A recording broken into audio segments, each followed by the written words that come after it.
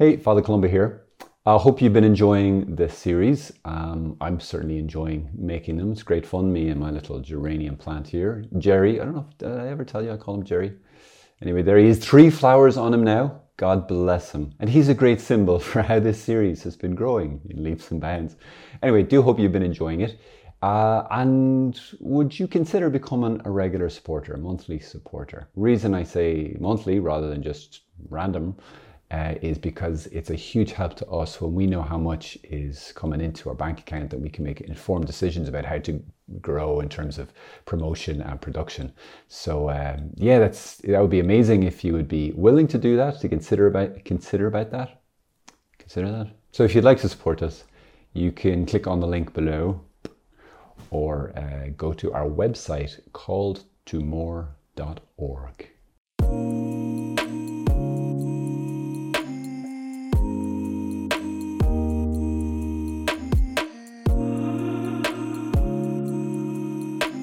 Today I want to talk to you about one of my favorites, St. John Paul II. So St. John Paul II was Pope for piles of years until 2005. So all of my growing up was under his pontificate. One day he was being interviewed by a pile of just regular secular journalists, and they're asking lots of questions and he's answering them. At a certain point, he's like, all right, guys, sayonara, I'm off. And as he's walking away, the reporters are trying to get, ask their question, and it's kind of shouting after him. And one of them shouts at him, apparently, "What do you do in your free time? Do you even have any free time?" It's a fair enough question for someone who leads a church of over 1 billion people. So that stopped him in his tracks.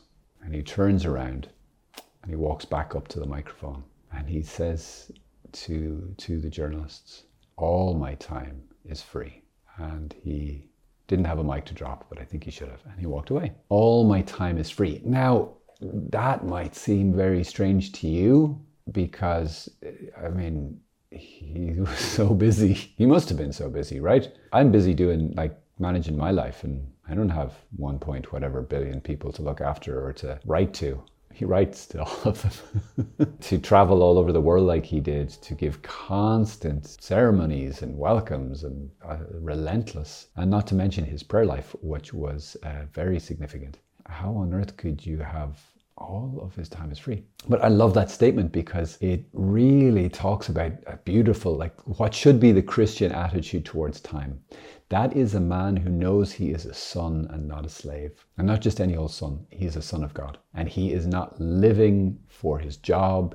He is not living for people and what they want, what they're demanding from him. His only boss is God. Time is not even his boss. Time is not even his boss. And that's part of our goal, brothers and sisters, is to live as sons and daughters of God on his time frame, not slaves of the world and slaves of the old watch and slaves of your calendar and your schedule and what your boss is saying or what your whoever is saying. Now, this doesn't mean we don't have responsibilities and keep them. And on the other hand, it's definitely not. It is a million miles away from living the dream of staying at home, getting the dole, and doing nothing with my life except playing PlayStation. It's a million miles away from that, because that's just another form of slavery. And I think this is a really important thing, our attitude towards time and how we spend it, and just our attitude towards it. So for the Pope there, him saying all his time is free, meaning he is the one who decides how he spends it. He is not beholden to anything except to God. To say something else, he's not saying, I do whatever I like, but he does say that I freely choose how to give myself.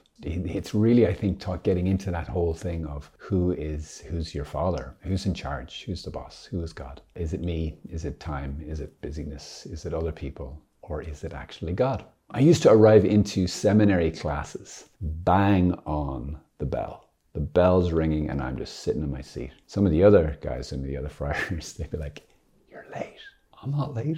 I'm exactly on time, which I was. And it's okay to be exactly on time. But the problem is, if anything happened, if there was any demand, if anyone wanted to stop me in the corridor on the way to class, I'd be like, which revealed my slavery.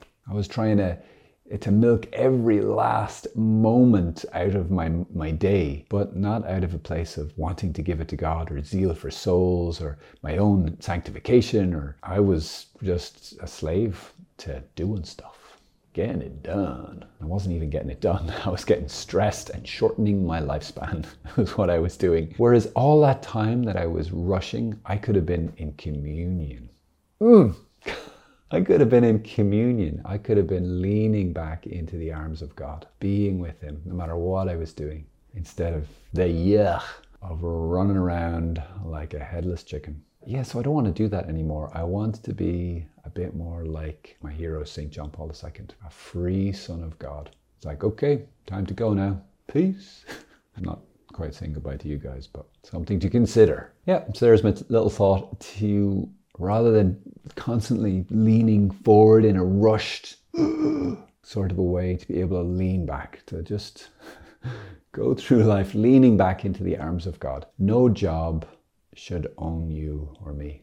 We should only be owned by God, and that ownership that he has is only the ownership of love. He does not treat us as slaves. He does not treat us as staff. You are his son, you are his daughter, and we should relate that way to him in all that we do and say. I hope this has been helpful. Now I'm going to calmly stop this video and enjoy some buffer time before I do the next thing. God bless you.